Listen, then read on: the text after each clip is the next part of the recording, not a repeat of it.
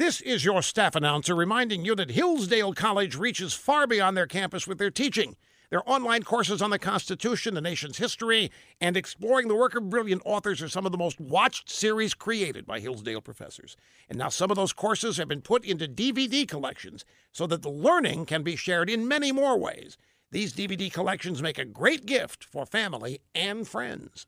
Order them today at HillsdaleDVD.com. That's HillsdaleDVD.com. When the Me Too movement began with the public shaming of Hollywood mogul and top Democrat donor Harvey Weinstein, nobody could predict the societal impact.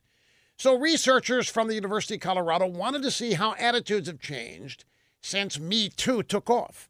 Among the answers they got was this: women who collapse with a heart attack or some other medical issue may be left to fend for themselves. Men are now afraid to give women CPR lest they be accused of sexual assault. Not kidding. Men said that they'd be fearful of being charged with inappropriate touching or sexual assault, so they will not administer CPR to a woman in dire circumstances.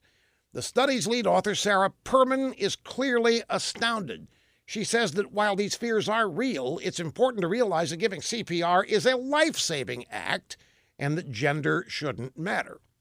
Well, yeah, me too. I mean, I totally agree these fears shouldn't matter to men in theory, but Miss Perman, real life isn't theory, is it? And there's a bunch of weirdo nutcases out there just waiting to make that allegation. I don't blame these men at all, not with the situation that the militant feminazis have created out there. You live with it, you die with it. No CPR. Tough it out.